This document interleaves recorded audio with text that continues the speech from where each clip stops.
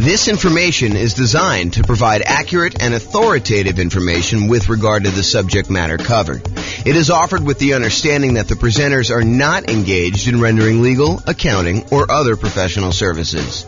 If legal advice or other expert advice is required, the services of a competent professional should be sought. Welcome to the Carrollton Real Estate Investing and Real Estate Financial Planning Podcast. Learn all about investing in real estate in Carrollton, Texas, with a combination of real estate financial planning and modeling with numbers specific to Carrollton, plus syndicated, more generalized recordings of live and pre-recorded real estate investing classes, not all of them specific to Carrollton. Be sure to stay tuned after the podcast for a message from our sponsors. Well, good morning and welcome, everyone. I am James Orr, and I'm super excited about this morning's class. I don't know why, but I've been anticipating this one for a little while. I kind of prep for classes about a week ahead of time. That's about how far out I plan on what I'm going to be teaching. But this one I've been looking forward to. Today we're going to go over: is it better to put 5% down or 20% down when buying rentals? And I know some of you are like, James, this is a stupid class. It's obviously better to put 5% down. And the other half of you are like, I thought he was going to say 20% down because I think that is true. It's this really interesting phenomenon where I don't know if this is an actual psychological principle, but I believe it is an actual psychological principle. And this is the principle.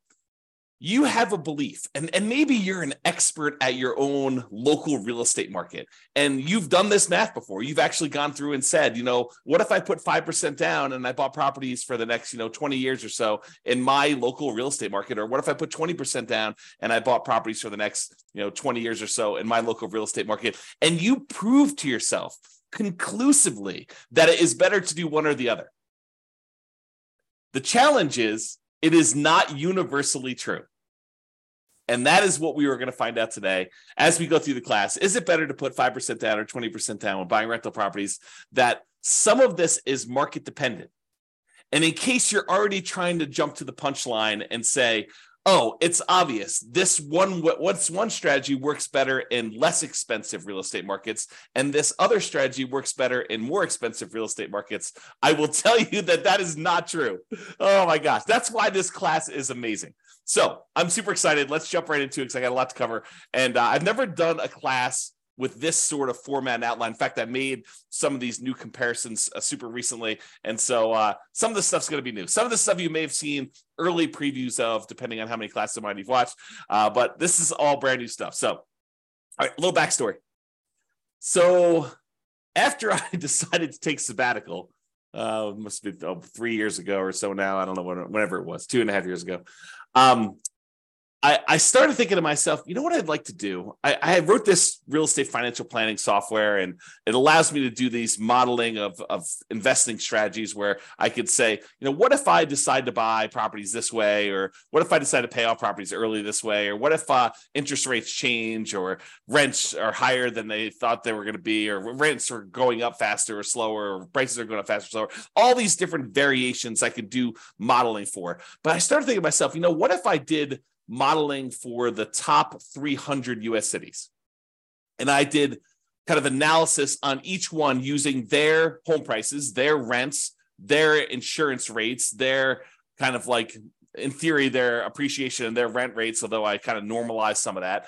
And then when I started doing it, I realized there was some kind of new nuances to some of this stuff. Like, for example, someone in a really inexpensive market who makes a little bit less at their job has a lower kind of like threshold in order to be financially independent. If you're only making $4,000 a month from your job, you don't need $12,000 a month from your passive income in order to be considered financially independent.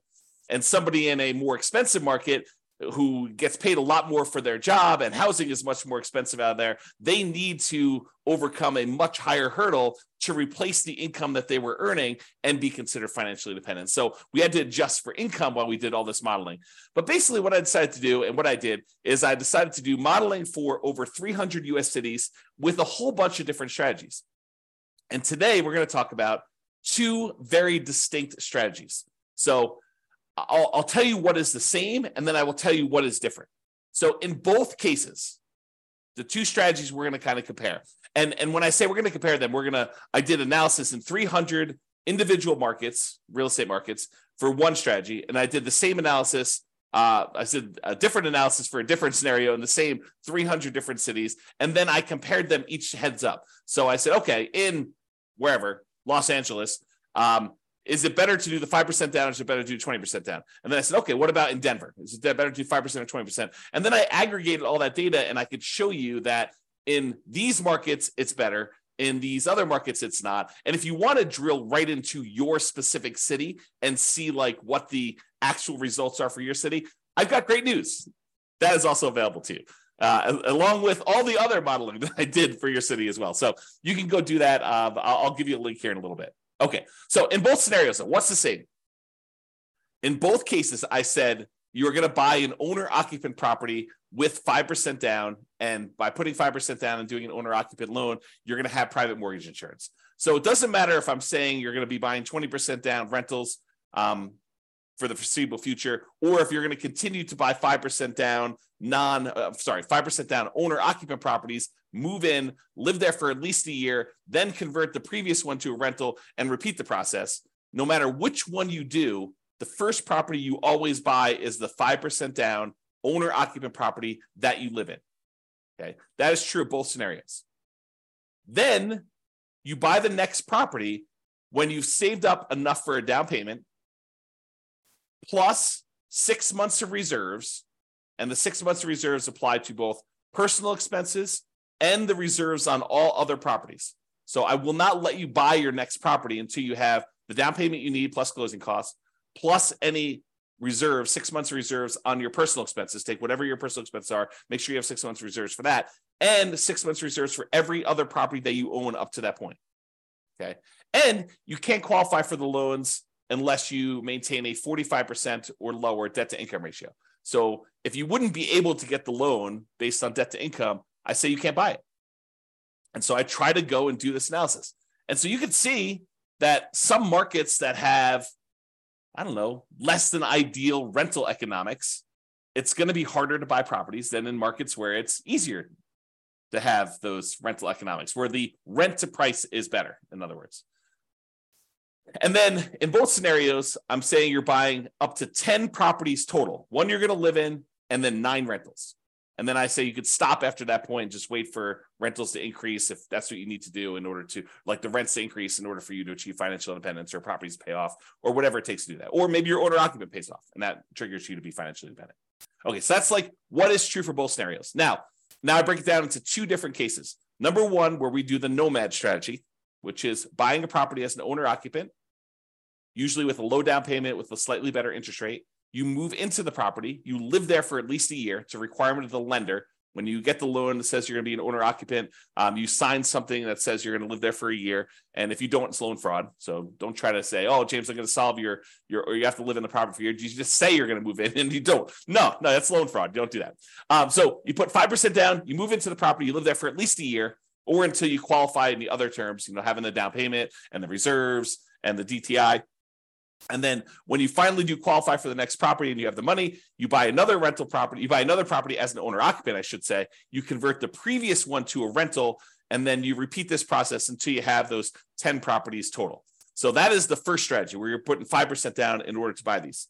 And then the other strategy is that we're going to compare to is buying 20% down rental. So we do the first one, owner occupant, you buy 5% down, you live there, but then you're saving up. It takes you probably a little longer to save up because you have to save up 20% down plus 6 months of reserves, plus your 45% debt to income ratio. So it might take you a little longer to save that up, but in theory, at least your cash flow is better by putting 20% down because you're borrowing less, although the interest rate's slightly better on the 5% down. So it's closer than you think in a lot of cases, but then you wait to do that. Then you have 20% down payment and you buy the next rental when you have the next 20% down payment and you don't move into any of those properties. You live in the same property from the beginning.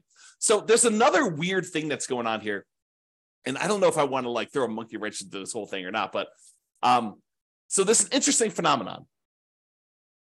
And I'm still on the fence as to whether or not I want to go here. I will go here because I'm not driving. So I might as well go there, right? Okay, here we go. So this is the interesting thing that happens.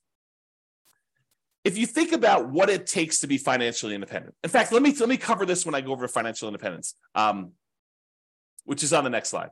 In the meantime, there's a link on here for those that are watching the video, realestatefinancialplanner.com/model.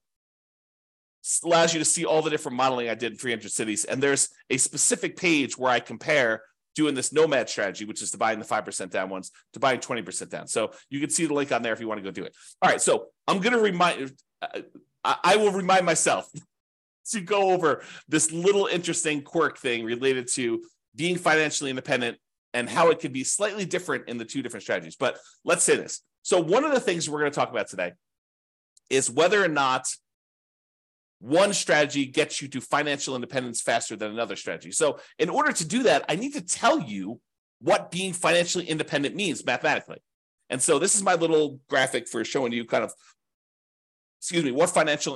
what it means to be financially independent. And really what it comes down to is there's 5 sources of income that counts towards you being financially independent. And for us, being financially independent means replacing the income that the person made in that particular city working their job, but now with income from their investments, okay? So there's 5 sources. Number 1 source is any net positive cash flow from rental properties. This is the cash flow after all of your expenses. So all the income from the rental properties, rent, and anything else you have. If you had laundry income or rent from a garage that you were renting out or an RV space that you rented out that you were getting some extra cash flow from or anything like that, or all the income coming in from the rental property minus all the expenses, including vacancy, the principal and interest on the loan, any taxes, PMI, if you've got PMI, private mortgage insurance, any type of insurance payment on the property, any maintenance, any management on the property. All of those are expenses. So the difference between all of the income and all the expenses is your net positive cash flow. That contributes toward whether or not you are financially independent. That net positive cash flow number, if that exceeds how much you are making from your job, then you're financially independent. I assume you quit your job and you can go on from there. So that's kind of like the trigger for that. So that is one of 5 sources. So that source, plus if you happen to have any extra money invested outside of the rental properties, like anything invested in stocks or bonds, or if you are making hard money loans as a hard money lender yourself, any money that you have outside of the equity in your properties, as an example, that you have invested in these things like stocks, bonds, loans as a lender, or whatever else you've got going on there, times a yearly safe withdrawal rate. If you remember the Trinity study or the 4% rule, if you've heard of that, any money that you have invested times this 4% rule, that would also count towards you being financially independent. So let's say hypothetically, you never get to the point where you qualify with a 45% debt to income ratio and you end up with this big pile of money. Well, the pile of money still counts towards you being financially independent. It just counts in a different way. So while you're waiting to buy the next property, if you save up $1 million, which I don't think happens in this case, we have to go look at each individual city to verify that. But if you saved up $1 million and we use that 4% safe withdrawal rate, then $40,000 per year would be generated by that $1 million invested in stocks or bonds or loans or whatever you're doing with it. And then that would count towards you being financially independent, even if you were not buying rental properties as quickly as you had hoped, because you're limited by something. In this case, it probably wouldn't be the money, the down payment or the reserves, but it probably would be the debt to income ratio if this were to happen. Or maybe you buy your 10 rental properties and your 10 rental properties don't quite get you to where you need to be because the cash flow on them happens to be not ideal in your marketplace. And so maybe you have negative cash flow or slightly positive cash flow on those. And then you're saving your money elsewhere from your job because you're continuing to put it away and investing in whatever it is, the stock market. And then that would count towards your being financially independent as well. So number 1, net positive cash flow from rental properties, plus number 2, invested assets times the safe withdrawal rate. And then there's 3 other sources of passive income that I kind of count. If you get to the point where the person is over 65, you could get Social Security, and your Social Security payments would count towards you being financially independent. Or if you bought any annuities, which in this modeling, I did no annuities at all. So if you had annuities, though, those would count towards you being financially independent. And number 5, if you had a pension from your job, that would count towards you being financially independent. But for our modeling, it's primarily going to be number 1 and number 2, that net positive cash flow and any money you have invested at a safe withdrawal rate. Okay. So that is financial independence. Now, I'm going to talk to you about something else.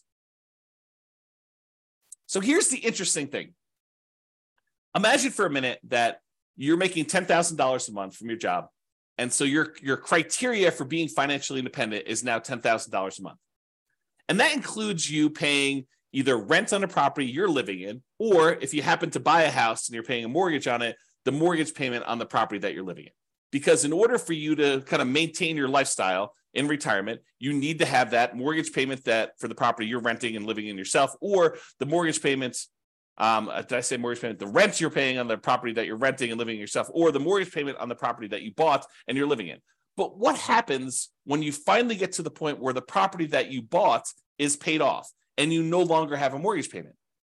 You no longer need the $10,000 a month that you were making at your job, because now the mortgage is paid off and you don't need to make that whatever your mortgage payment number was. Let's call it $2,000. So before, all of your expenses, taxes, your insurance on your car, your health insurance, your food costs, all your entertainment costs, any car payments you have, any car maintenance you have, any gym memberships, any Netflix subscriptions, like all the stuff that you'd have to pay, including your housing and everything else in there, might have equaled about $10,000 while you're working, plus some savings. In this case, once your house gets paid off and you no longer have a mortgage payment, the amount you need drops from $10,000 a month to $8,000 a month, as an example, because you no longer have that $2,000 a month mortgage payment. So now the threshold for you to be considered financially independent has dropped. Why do I bring this to your attention? I do the calculation this way, by the way. So, and you could toggle it on and off. If you're like, I don't like the way you do that calculation, if you were running the software yourself, you could say, do reduce the threshold for being financially independent by the mortgage amount when their mortgage gets paid off, or do not, don't adjust this automatically.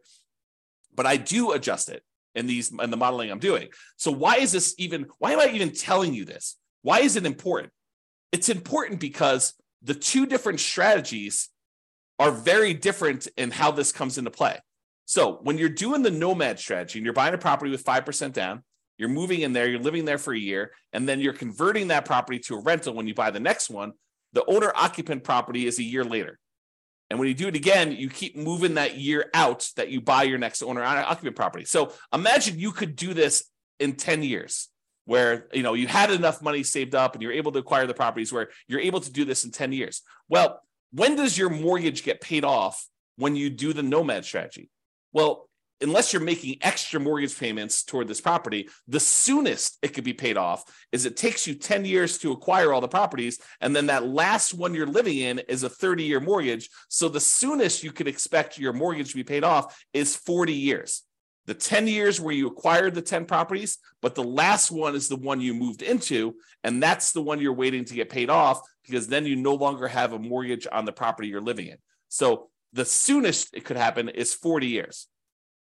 That's not true with the 20% down model, because the one that we live in with the 20% model is the first one we bought. So the soonest you could have a paid off mortgage in the first one is actually 30 years later.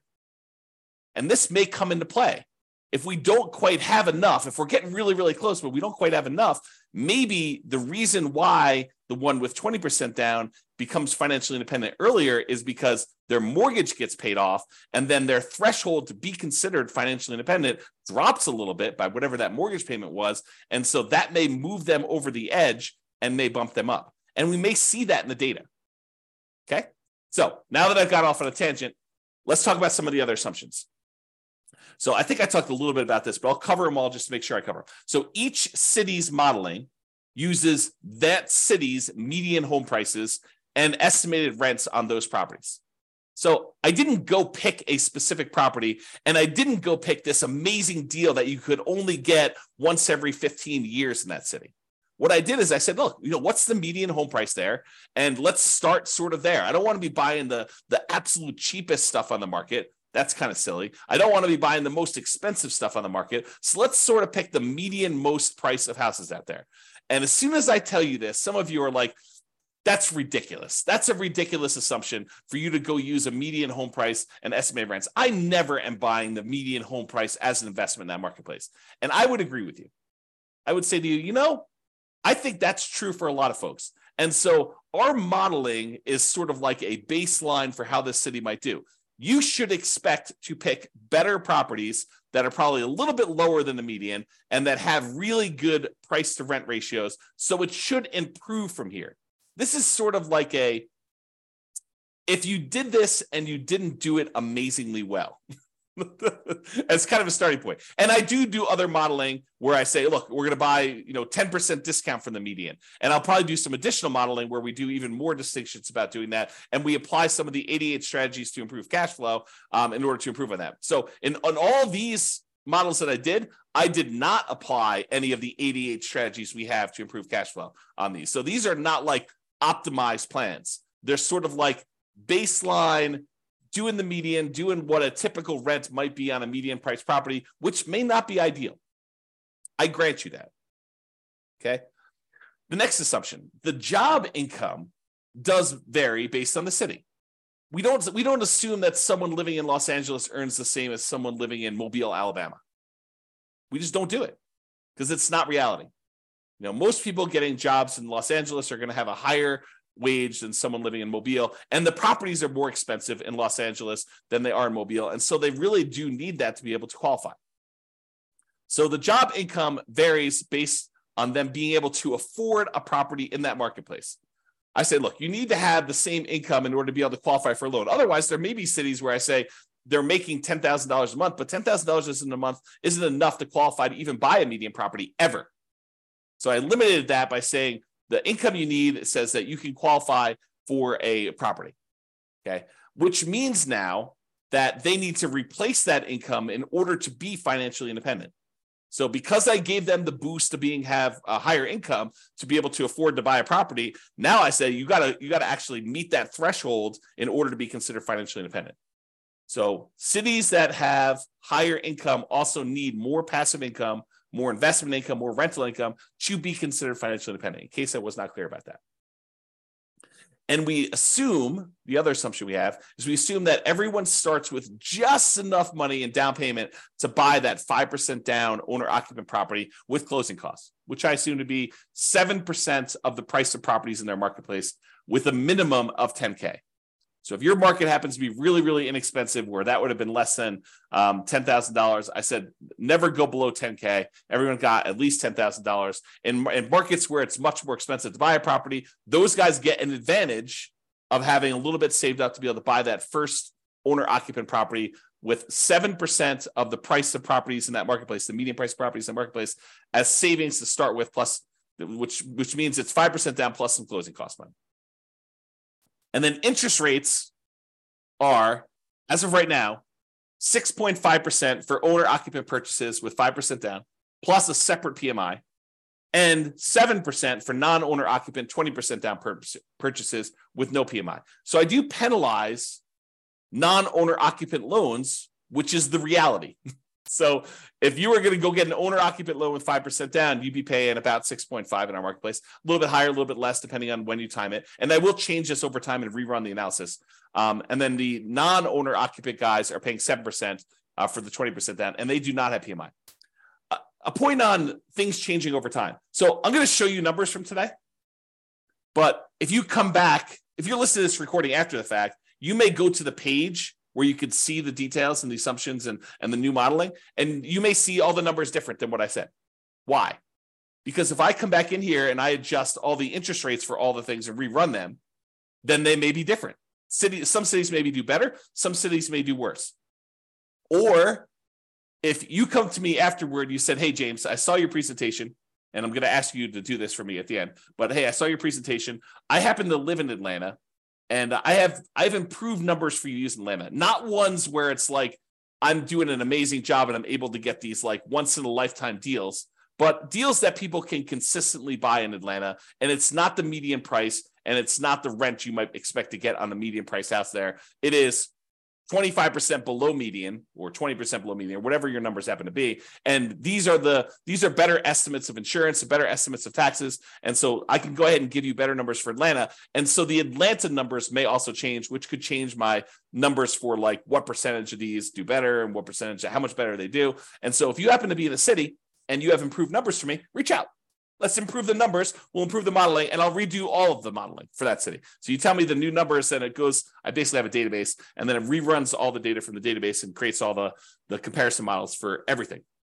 And we can do that for a city, okay? And one of my last assumptions is I did model this out for 100 years.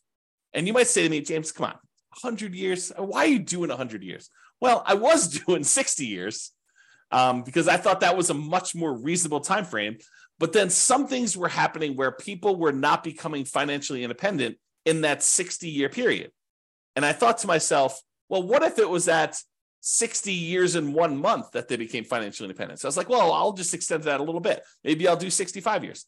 And eventually I got to the point where I kept doing that. And I was like, why don't I just do 100 years and see who becomes financially independent in 100 years? Yeah, if it gets really, really far out, it's probably not going to be realistic to think about somebody becoming financially independent 92 years out.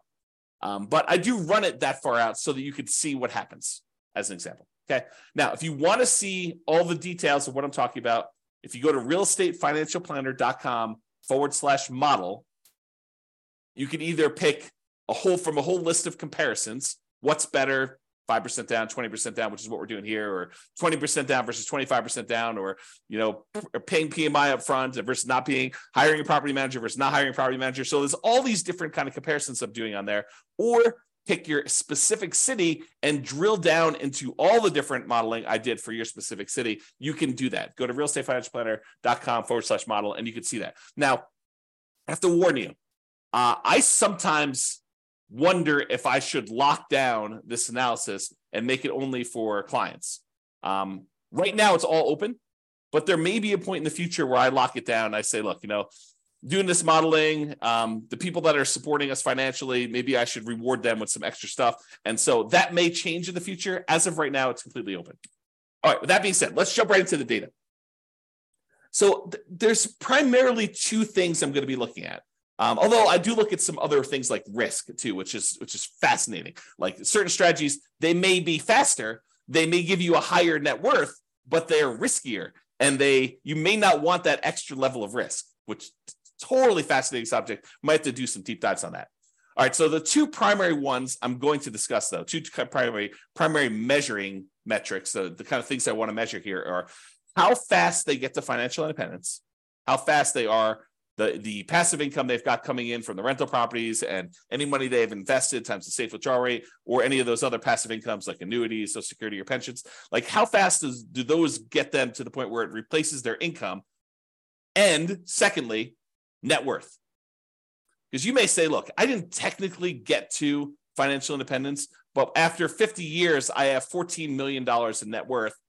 I can live off that. I may be dipping in more than the 4% safe withdrawal rate, and maybe my cash flow from rental properties wasn't good enough, but I could just sell the rentals, take all the money and do that, which leads me to another comment about this.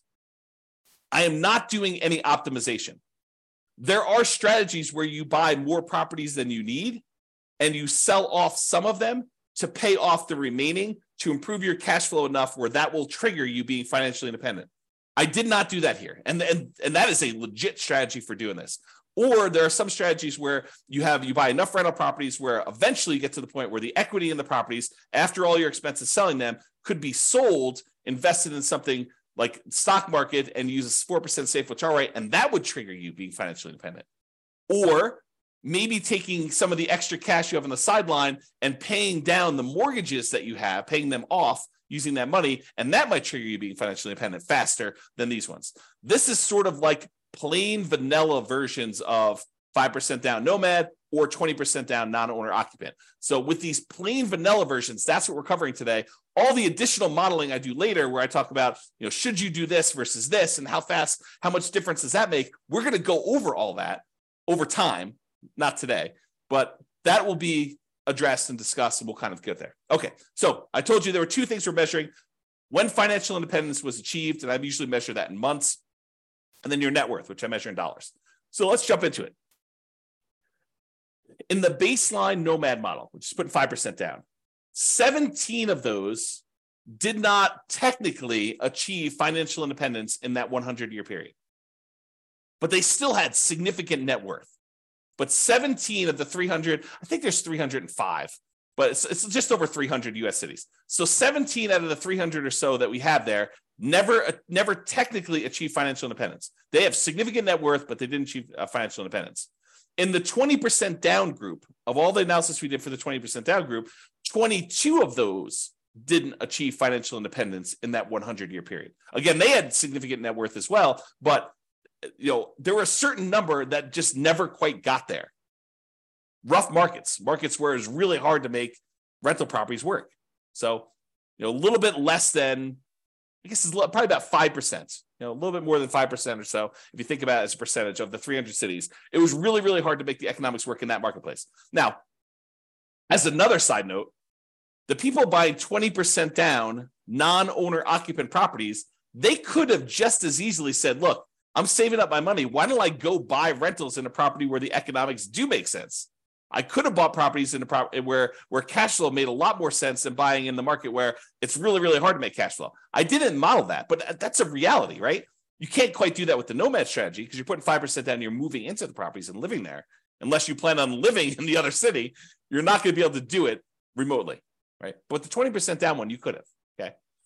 There were 17 cities where both of them never achieved financial independence. So all 17 of the ones where nomad didn't work, it didn't work for 20% down either. And then in addition to that, there were 5 more with the 20% down where that didn't work. And these were markets where it was exceptionally hard to make real estate investing work with our current assumptions. Remember, not doing amazing stuff, not doing 88 strategies to improve cash flow, not doing any of that stuff. So this is sort of like the baseline sort of, not worst case scenario, but like medium sort of case scenario where I'm not really trying that hard in order to make this work. Okay, so here's the numbers though. 20% down achieved financial independence faster in 171 cities. So more than half the time, it was better to do 20% down. But what's fascinating about that is for the people that were saying like, oh, it's obvious, James, 20% down is always better. You feel vindicated. You feel like, yeah, see, James, 171 cities. Well, not so fast because 97 cities, it was faster to do nomad. Mind exploded because it's crazy to think about this. There are some cities where you would be better off doing 20% down, and there are some cities where you would have been better off doing the nomad strategy in order to achieve financial independence faster. And in 37 cities, it didn't make any difference at all. It was exactly the same amount of time, whether you did 20% down or 5% down. So in 37 cases, it didn't matter. You could have chose whatever you want to. So about 10% of the time, a little bit more than 10% of the time, it didn't matter which one you choose. Pick either one you want. But in 171 cities, a little bit more than half the time, you would have been better off doing 20% down. In about a third of the cases, you would have been better off doing nomad. That's crazy. That's really crazy, right? This is the same data broken out a different way. So the red sections show you how many of the cities achieve financial independence in this sort of time frame. So there were about 5 nomad cities where people were doing the nomad, that they achieved financial independence in less than 100 months. Only took them about 100 months to be financially independent doing the nomad strategy in that particular city, which is crazy. But there's only 5 cities like that. There were about, I don't know, whatever this is, 13 cities where it took just over 100 months, probably in the 100 to 150 months. And then there were 15 cities where it was in that, I don't know, 130 to 160, 130 months to 160 months. So about 10 years to whatever that is, 14 years, somewhere in that ballpark for doing that. And then it kind of goes down a little bit and then it kind of goes up here. But there's some other stuff here. So remember what we said with the nomad, the fastest they could actually pay off a property would be about 40 years. 40 years is about 480 months, if my math is right. And so we do see a little bump up here with some cities that could be financially independent there. And maybe some of them took a little longer than that, exactly 10 years to acquire the property. So we do see a little bump up for the nomad ones here, where we see a larger number of them being financially independent just after that kind of like 40-year period, which we'd expect. And there were some that took a long time, but not that many. It's a relatively small number that took more than this really long time to get that. Now, the gray lines are the 20% down ones. So similarly, there were 5 ones who were putting 20% down. They achieved financial independence really, really fast. Less than probably 5 years. Their requirements weren't that hard to be financially independent doing that. And then there are a whole bunch here that kind of like increased over time, and you can see where they are. Now, just visually looking at it, it's kind of hard to do, but visually looking at it, it almost looks like 20% down shifts a little tiny bit to the left. So my gut feeling, just glancing at this and not doing any math on it, and I could be totally wrong about this, it seems as though 20% down is the tiniest bit faster, the tiniest bit shifted to the left, where we front load like how many months it takes to be financially independent. All right. Now, before, remember I asked you, you're like, so James, it's obvious it's the more expensive cities that are the ones where it's harder to be financially independent. And so those are the ones where it's better to do whatever strategy you think is true, right? Which I'm going to show you is probably not true, okay? So this is a chart showing you how much faster one strategy is over another. And so I'll describe what's going on here by taking like one dot here. So let's just take this dot. So in this city, because it's green means that 20% down was better by that many months. So in this dot, putting 20% down was about a little bit less than 50 months faster, a little bit more than 4 years faster to do 20% down than doing Nomad. And that is a city where the home prices are about 400,000, because this shows you how expensive the properties were in that market at the start. So the dots that are over here are expensive markets. The dots that are over here are less expensive markets. And if they're green, it means that 20% down was better by that number of months. In most cases, it's going to be less than 4 years difference. Well, 4 years faster, because this is the 50-month range. So 20% down was less than 4 years faster in most of these dots. Versus over here, where the dots are red, that means that Nomad was faster by this number of months. In this case, right here, this is about, 70 months faster. So in a market that was a little bit less than $250,000 properties, Nomad was about, 7 years or so faster. Seems like, whoops, I clicked on the button. And so you got to get a feel. And then these gray dots are on the zero line where those are exactly the same. Now, if you said, it's because they're all in really expensive markets, that's why 20% down is all better, we would expect to see a whole bunch of green dots over here with expensive markets. And if you said, hey, Nomad is better in really expensive markets, those show up over here, we'd expect the dots to be over here for doing that. But as you can kind of see, most of these things are clustered where they're relatively evenly distributed by price. There's not like all of them are on one side of the line or all of them on the other side of the line based on a certain price being there. And so you could see it's relatively even. It's not a price sort of thing in that marketplace. Now, I will point out one thing, though. There are times when Nomad is a lot faster, a lot of number of months difference, where most of the time, the 20% down, well, it may be faster. It's not that much faster, less than 4 years. You can kind of see that. All right. But there are times when Nomad is significantly faster. And so you might want to consider that when you're thinking about which strategy to use as well. Okay. All right. So we talked about speed to get to financial independence. Now let's talk about net worth. So as far as net worth goes,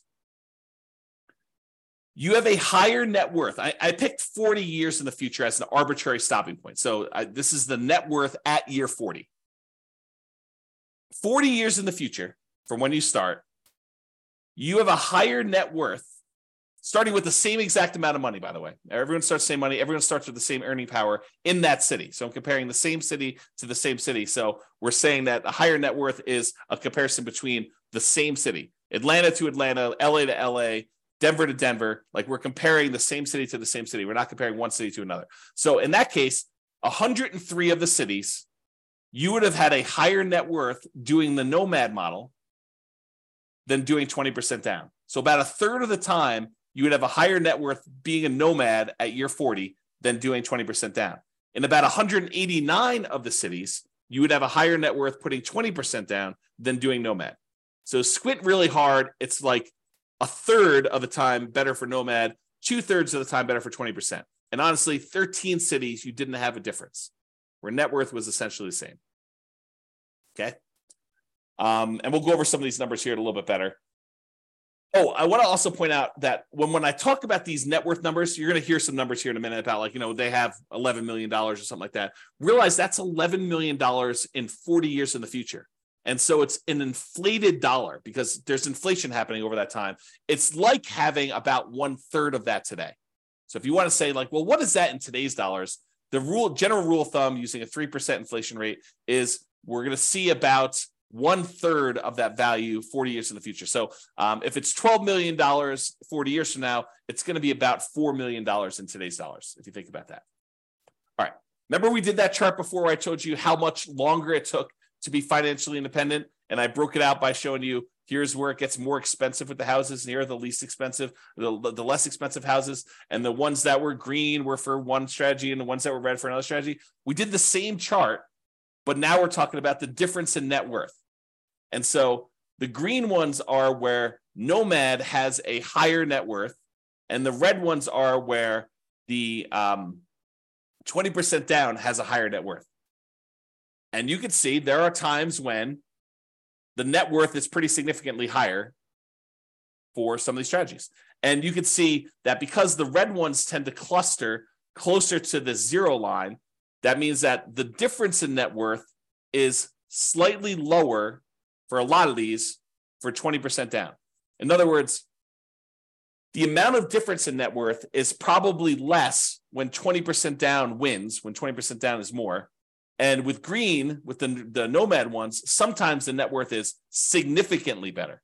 There are some outliers where it's way, way, way better in terms of net worth for you to do Nomad than it was for you to do the other things. And there are some outliers over here too, but it seems like the green ones have more outliers to do that. The other thing to point out is this a pricing thing? Do we always see higher net worth as the price increases?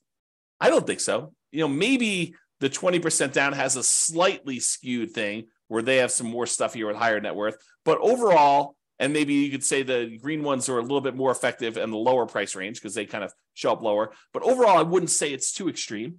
Just glance at the data. Okay. All right. So it is possible, even with 6 months of reserves before you buy your next property, if a property has really ugly negative cash flow and your savings rate isn't enough to supersede that, it's possible you could run out of money doing these strategies. And so there are 9 cities where you possibly run out of money doing this strategy when you're doing Nomad. And there are no times when you run out of money putting 20% down. So that's super interesting. But remember, we're not doing optimized plans. We're not, and you could just as easily set aside the negative cash flow you needed to do this. I didn't model it this way, and it's why they ran out of money. But you could set aside negative cash flow, and I didn't optimize it and improve cash flow. We didn't buy better type deals to do that. So it's something we could fake, and it's not that many, right? I mean, we're talking like 9 out of 305 cities or something like that, and 296 of the cities you did not run out of money, and it was basically there. Okay. And so if we did this in real life, we could probably get rid of these 9. But because I modeled them and I did just really, really fixed programmatic investing strategy, that's why you ran out of money. Okay. Oh, these are the ones that ran out of money and how much they ran out of money. And some of them were significant, which makes sense. If you're buying really ugly negative cash flow properties and you keep buying more of them, yeah, it's going to compound on itself and get ugly. So yeah, there's some of them some of them were really small. Some of them were relatively small. Some of them were medium size. And one of them was really ugly. Okay. Most of them were this gray line where they were not running out of money. Everything was the same. And it tends to be more expensive properties, clustering around this 1.5 million and up range. So in markets where it's much more expensive, it's much harder to make the positive cash flow work. Those are the ones we're seeing that with. Although there were a couple down here where you just had ugly ratios. And this could be another situation where, I'm using numbers that I think are realistic, but I'm not an expert at whatever city they are. I don't even know. But, I'm not an expert at whatever city. And you look at my numbers, you're like, James, no wonder why your numbers aren't working. Your rent is about 20% low. Okay, well, tell me that and we'll fix them. All right, here's the summary. I break down the summary in two ways. I look at what the average was for all 300 cities, and then I also look at what the median was. So the average is you take all the numbers, you add them together, you divide by however many there were, 305 or something like that. The median says, okay, stack all the numbers so that the lowest number is up here, the highest number is down here, and pick the middlemost value. So it gives you an idea of what the middlemost or the median number would be. Okay, so let's look at this. As far as median goes, the middlemost number, the median most net worth, the middlemost net worth doing the Nomad model at year 40 is about $8.2 million. So half of them were better than that, half of them were worse than that for how much net worth you'd have. $8 million versus it's at $8.2 million. 20% down is $8.9 million. So it's a little bit higher in terms of net worth on median, a difference of about $640,000. So again, 40 years in the future, it's really a third of that. So it's like a $200,000 difference, or about 7.8% difference. Not like nothing, but not crazy extreme either. So the difference between net worth between these two, 40 years in the future, it's about $640,000. It's like almost being a difference of $200,000 now on a $3 million-ish net worth. Yeah, not super crazy significant in my opinion.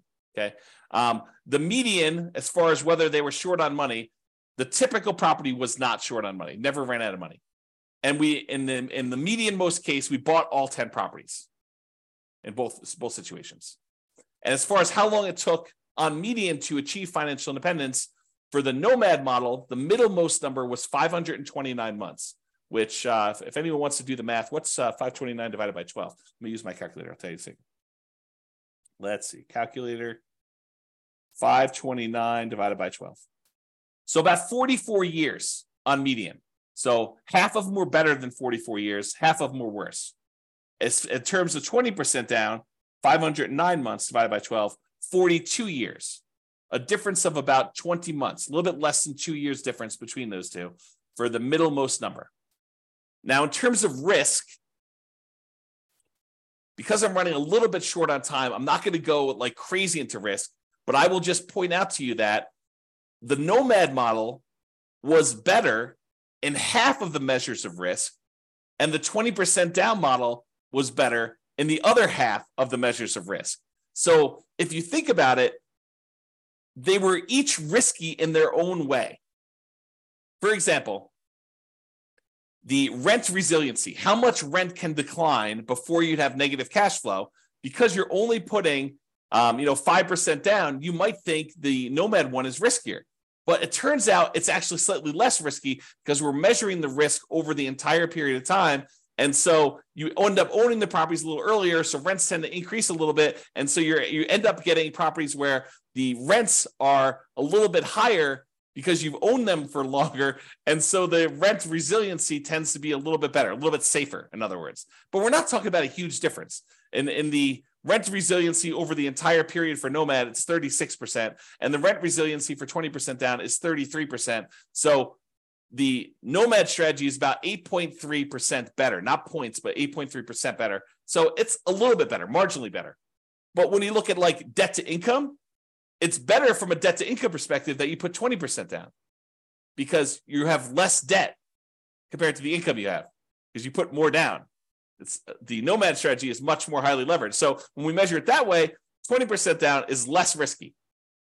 It's interesting, but that's kind of how it works. Like you give and take on some of these risk measures to do it. And I'll point out, sometimes there are strategies where it's way better to do one strategy. It's really clear. And then you got to decide, are you willing to take on that extra risk in order to have that? Okay, so we covered all the median ones. I did the same thing for averages. The average net worth for Nomad at year 40 is about $11.9 million. For 20% down, it's also about $11.9 million. The difference is in the $10,000 range. So it's about $73,000 difference in net worth. Not significant when you look at averages. It's only 0.6% difference between a 5% down strategy and a 20% down strategy when you take the averages of all the different cities. Okay. Number of properties, the Nomad, you end up buying a little bit less properties, 9.1 properties on average versus 9.8 for 20% down. Again, not that significant of a difference. In terms of the months before financial independence is achieved, 547 months on average for Nomad versus 544 months for 20% down. It's only 2.6 months difference on average. That's really very similar. I mean, that's like a rounding error in whether one person increases rent on a property early or not. It's really not that big of a difference at all. So they're interchangeable. And again, it's very similar risk. 3 out of the 6 measures of risk, it's better to do Nomad, and 3 out of the 6 measures of risk, it's better to do 20% down. Kind of interesting. It's much closer than I think a lot of people would have thought. All right, I've been talking about this throughout the presentation, but I have a slide on it. So we're using a median property price, and we're using sort of like the rent for what that median property price would be. You could apply all of the 88, or some of the 88 strategies, never apply all of them. Some of the 88 strategies we have to improve cash flow to improve on these numbers. So these are not like best case scenario by any means. We're basically using median price properties and what rent might be on those in each market. You should be able to choose and do better. And I do model some of those improvements and see the impact. If you go to the models page, you can look at those. If you're an expert at your local market, this is my call to action to you. If you're an expert at your local market and you want to help improve my numbers for your local market, just reach out via email and I can make an update to the numbers in the database and I can rerun all the scenarios for your market to improve them. I assume it's improving. Maybe it's making them worse. I'm not trying to show you best case.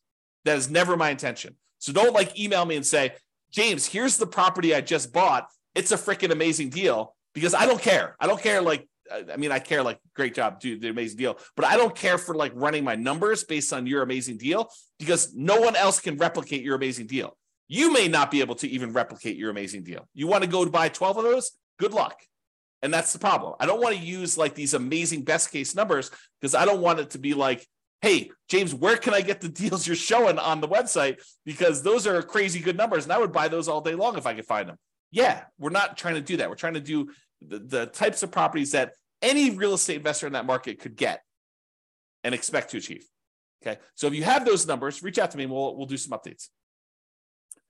Local market limitations. So if you're nomading, and I talked about this before, moving into each property, you must be buying properties in your local market. You can't do nomad remotely. You can't be moving into properties in another city. But if you're buying non-owner occupant properties, which is 20% down, you could buy those in markets with better cash flow economics. So if you're in a market where it's one of the really ugly ones where you're going to run out of money with the baseline stuff, say, maybe I shouldn't be buying properties in this market where properties are $2 million and you only make $2,000 a month in cash flow. That's an exaggeration. That doesn't exist, or maybe it does. But basically, I'm not telling you to do those. You could go choose another market where the economics are better with 20% down. You don't need to invest in your local market in that case. All right, so in conclusion, this is awesome. I don't know. I love this stuff. If you guys love it, reach out to me. If you don't love it, maybe don't tell me because I love it so much.